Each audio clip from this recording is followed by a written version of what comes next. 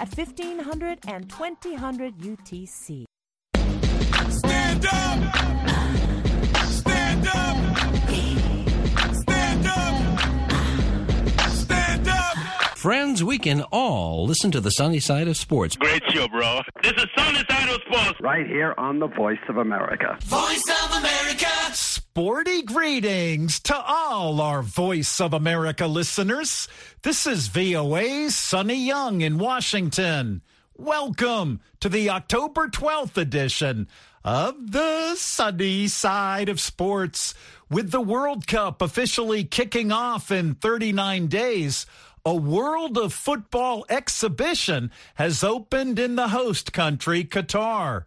The exhibition, which will run through April 2023, showcases a wide range of unique items like shirts and shoes worn by such legendary players as Pele and Diego Maradona.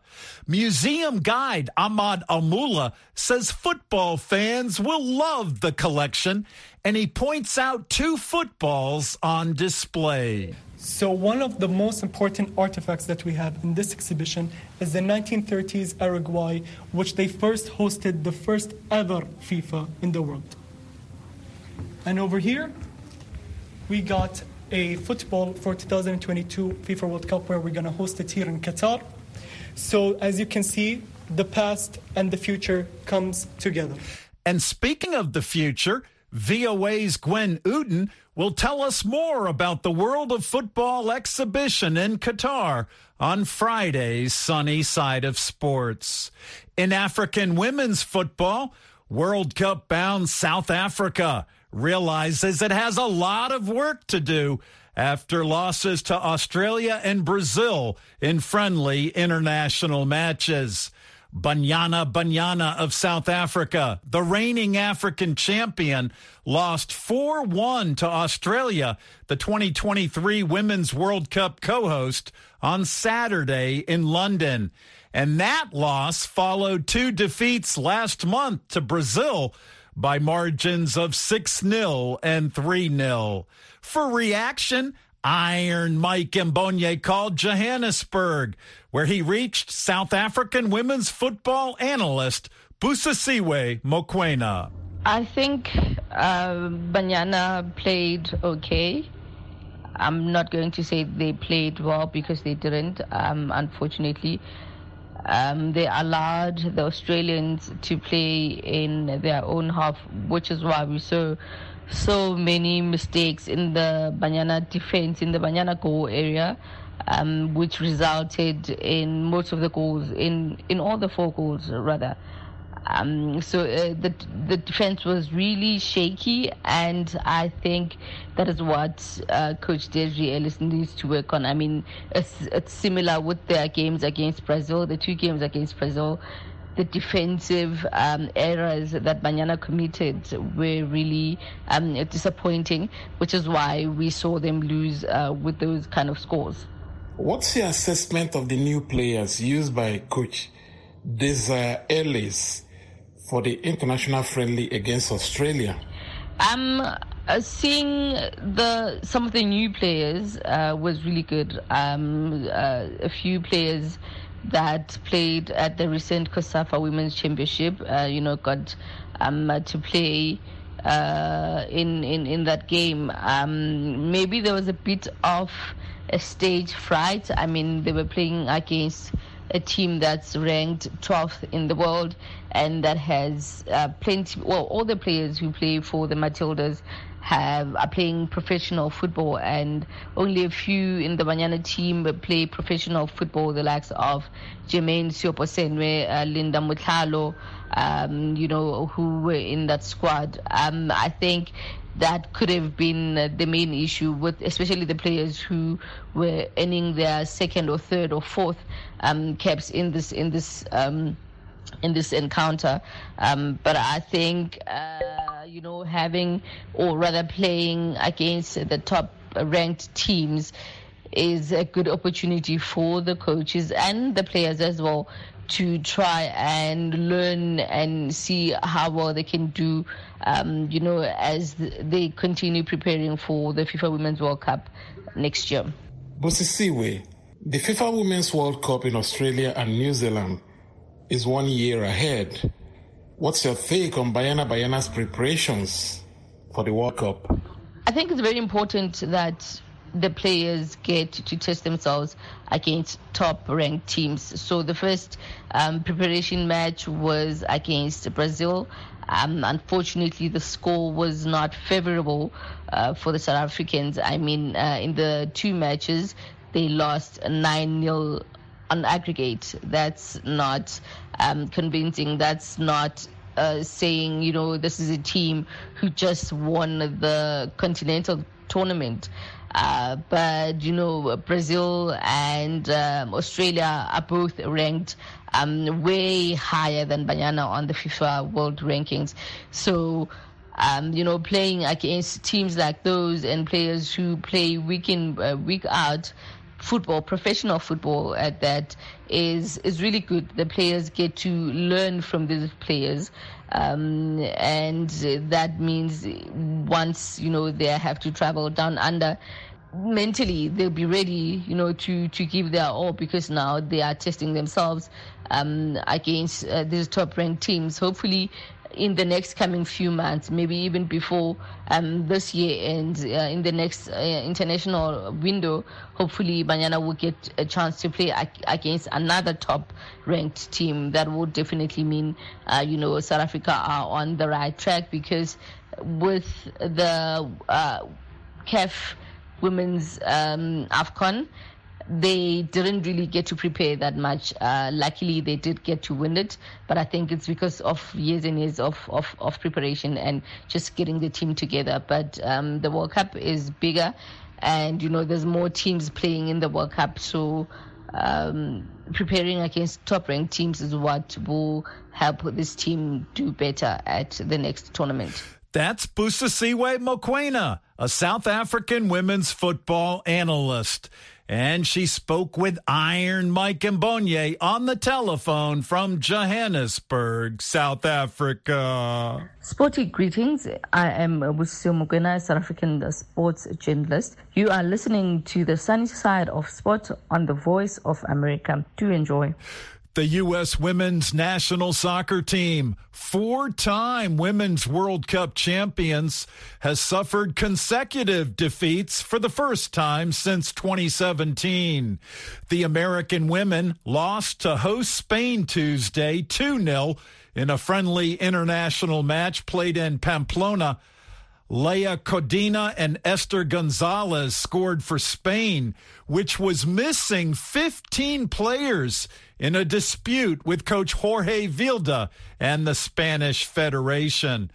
Now, the result came 4 days after the USA lost to England 2-1 in another friendly international played at Wembley Stadium in London.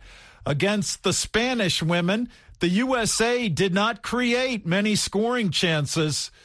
The USA has lifted the trophy at the past 2 Women's World Cups, but these results in Spain and England show the American women will definitely be tested at the 2023 Women's World Cup, which will be hosted by New Zealand and Australia. And speaking of Australia, a launch ceremony was held Wednesday for the 2023 Australian Open tennis tournament. Craig Gabriel reports from Melbourne, Australia. The 2023 Australian Open was launched in Melbourne, and it promises to be another extravaganza across a 3-week period in January, with the main draw going from the 16th to the 29th of January 2023. Tournament director and Tennis Australia boss Craig Tiley has made it clear that the intention is to ramp things up for Australia's biggest international annual sporting event and to be even better than pre-pandemic days. race. Tiley has set the ambitious target of 900,000 spectators across 3 weeks in what will be a total festival and carnival atmosphere. From the biggest names in world tennis to food experiences and activities around Melbourne Park, it promises to be entertainment personified. The biggest names will be heading Australia's way. Defending champion Rafa Nadal, Nick Kyrgios, Yannick Sinner, Francis Tiafoe, Stefanos Tsitsipas, Ons Jabeur, Coco Gauff, and the list goes on and on. But one thing that will stand out with the superstars will be the young guns, as the respective world number ones, Carlos Alcaraz and Iga Swiatek, lead the charge that will produce some of the most thrilling tennis ever. This is going to be the first totally free Australian Open since 2019. Now, there's no public indication as yet when there will be a decision on whether Novak Djokovic will be allowed to play the Australian Open. It's no longer to do with being vaccinated or not, but everything to do with an exemption to the deportation order that he was hit with at last Australian Open, which stops him from returning to the country for 3 years unless the government grants him an exemption. And unlike Wimbledon, all the Russian and Belarusian players, Daniil Medvedev, Vika Azarenka, Andrei Rublev, Arina Sabalenka and company, will be allowed to play in Australia. Craig Gabriel for VOA Sports, Melbourne.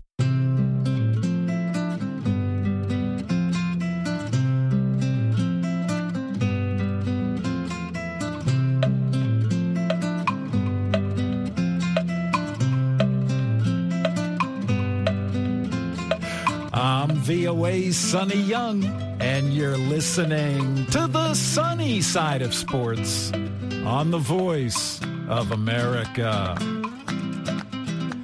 Follow the sunny side of sports on Facebook and Twitter.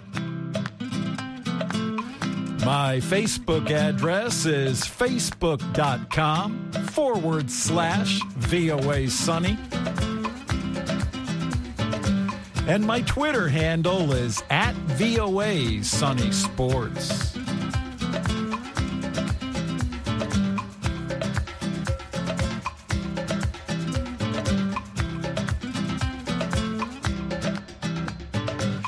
If you go to my Facebook page on this Wednesday, you'll see a photo of German goalkeeper Manuel Neuer in action.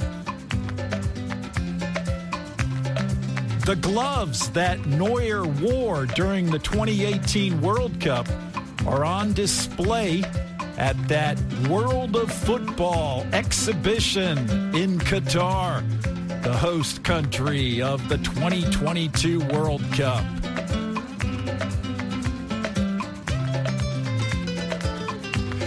You can check out your favorite programs, including the sunny side of sports and much more at voaafrica.com. And for world news, go to voanews.com.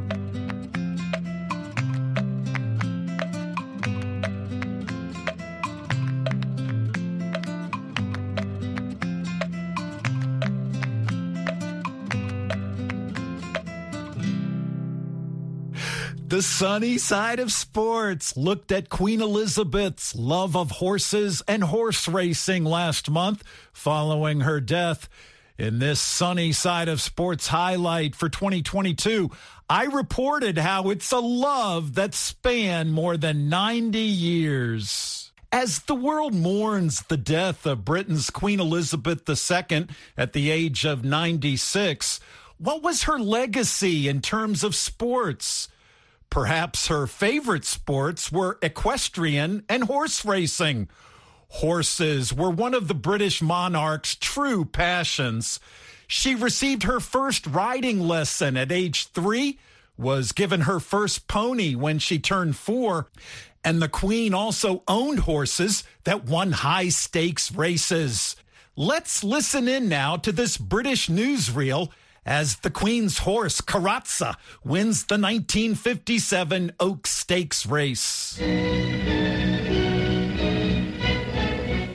disappointment of Derby Day was forgotten as the Queen discussed her prospects for the Oaks with her jockeys W.H. Carr and Lester Piggott.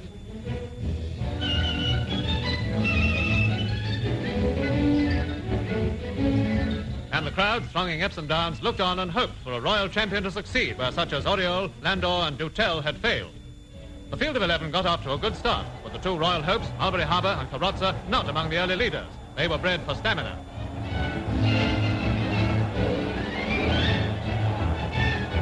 Round the wide bend to Tattenham Corner, it's Taittinger, number 5, the Northern Hope, showing the way from Winged Sprite of Ireland, with number 2, Mulberry Harbour, ready to move.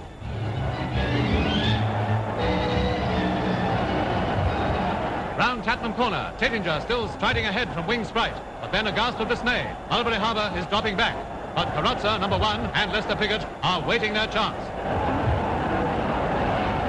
Into the straight, and the cheers swell, for a royal champion has appeared, as we hand over to Raymond Lendenny. And it's still Carrozza. It's Carrozza from Silken Glider. Rose Royale's dropping back a bit. And Carrozza it is. Challenged now by Silken Glider. And Carrozza in the last 150 yards. To have edge to the Queen. A leg clear. And Pickering's working hard on her. Silken Glider's coming right up. And suppose it can only be a fraction if it's Carrozza. Hats off, the Queen. Victory by a short head. But for a moment, Carrozza nearly spoils the racing picture of the year.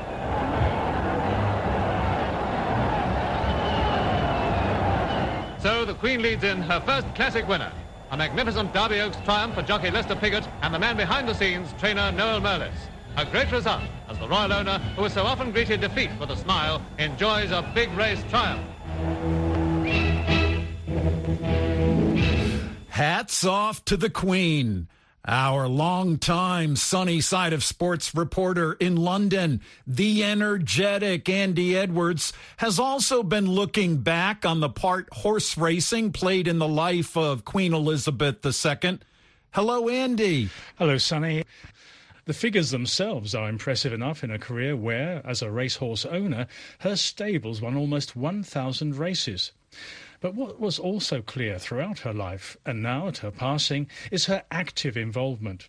It stemmed from childhood. The Royal House of Windsor, from Queen Victoria in the late 19th century onwards, always had members keen on the outdoor life, hunting, shooting and fishing. The young Elizabeth was given a pony at the age of 3, and that connection continued right to the end of her life. 2 days before her death, one of the Queen's horses, a 2-year-old filly by the name of Love Affairs, won at the Goodwood Racecourse in Sussex in southern England. Such a fitting name for that filly, Andy. Love Affairs. The Queen certainly had a love affair with horse racing. Andy, what impact did the Queen's involvement as an owner have on the sport of horse racing? Her presence always ensured a high profile for the sport. By that I mean not just having the resources to fund stables, trainers, jockeys and some of the best head trainers, but also her physical presence at racing. As an owner, she won her first race in 1949, 4 years before she became Queen. In looking back over her career in horse racing, I found pictures of her leading in, that is, taking the winning horse by the bridle into the winner's enclosure. I was looking at one a few minutes ago of a photograph taken in 1957, where the young Queen is leading in her horse, Carrozza, ridden by one of the greats, Lester Piggott, after winning the prestigious Oaks at Epsom. Race meetings in Britain, such as Derby Day at Epsom, always had a royal presence. Yes, Andy, I also had to go check out that photo of the Queen leading in her winning horse Carrozza in 1957. Great photo. And we heard that British newsreel of Carrozza winning in 1957.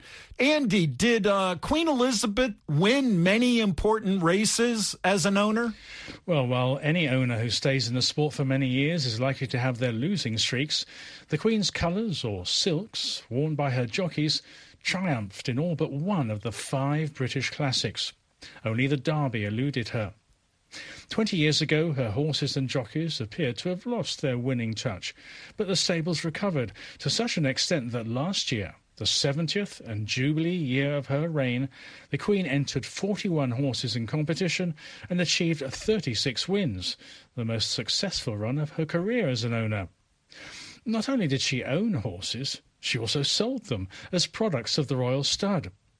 This and a mutual interest in racing led to close ties with Sheikh Mohammed and others of the ruling family in Dubai.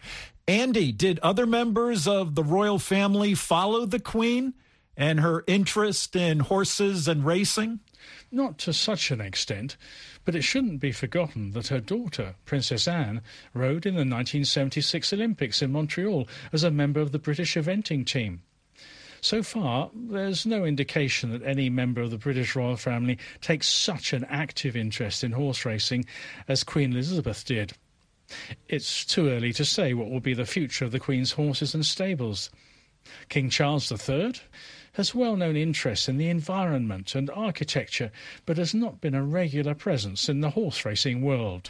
Thanks, Andy. That's the energetic Andy Edwards speaking with us from London. This is the voice of America. Washington, D.C. Sporty greetings. This is Masai Ujiri, the president of Toronto Raptors Basketball, president of Giants of Africa Foundation. You are listening to the sunny side of sports on the Voice of America. Hi, I'm Kim Lewis. Join me and our panel of journalists as we discuss the top stories of the week, including President Joe Biden and G7 leaders met virtually to discuss their commitment to support Ukraine and hold Russian President Vladimir Putin accountable for Russia's aggression, including its recent missile strikes across Ukraine. We'll examine this and more on Issues in the News this Saturday and Sunday on The Voice of America.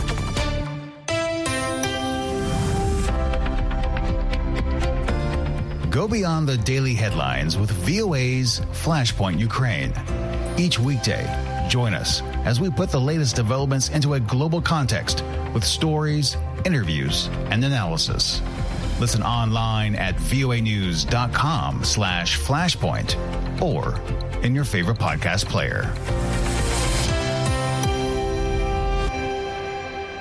Sporting greetings. This is Toby Mason, 100-meter hurdles, African champion, African Games record holder, national champion, Commonwealth Games champion, Olympic finalist, Diamond League trophy winner. You're listening to the sunny side of sport on The Voice of America. Thank you. Thank you, Toby. World champion and world record holder Toby Amusan is one of 10 nominees for the Women's World Athlete of the Year Award for 2022. It's been a great year for Toby. She set the women's 100 meters hurdles world record at the World Championships here in the USA, where she clocked 12.12 seconds. And in addition to her world title, Toby won Diamond League, Commonwealth, and African championships. Kenya's 1,500 meters world champion, Faith Kipyegon, is the only other African athlete among the 10 nominees.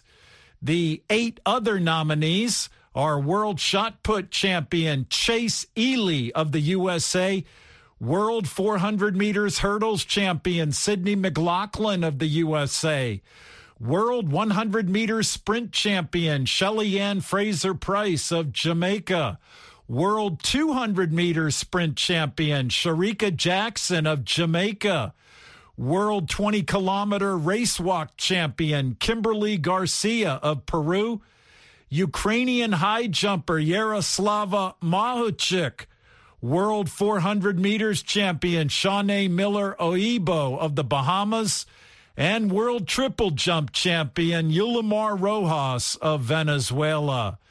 The World Athletics Council and the World Athletics family will cast their votes by email, and fans can vote online via the World Athletics social media platforms.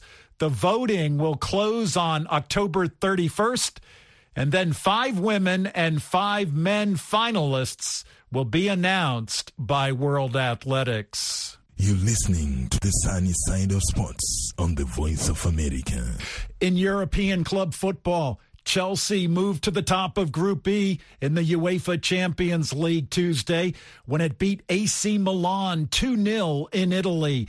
Both goals came in the first half. The Brazilian Jorginho scored on a penalty shot in the 21st minute after Milan's Fikayo Tomori was shown a red card for pulling back Mason Mount in the area.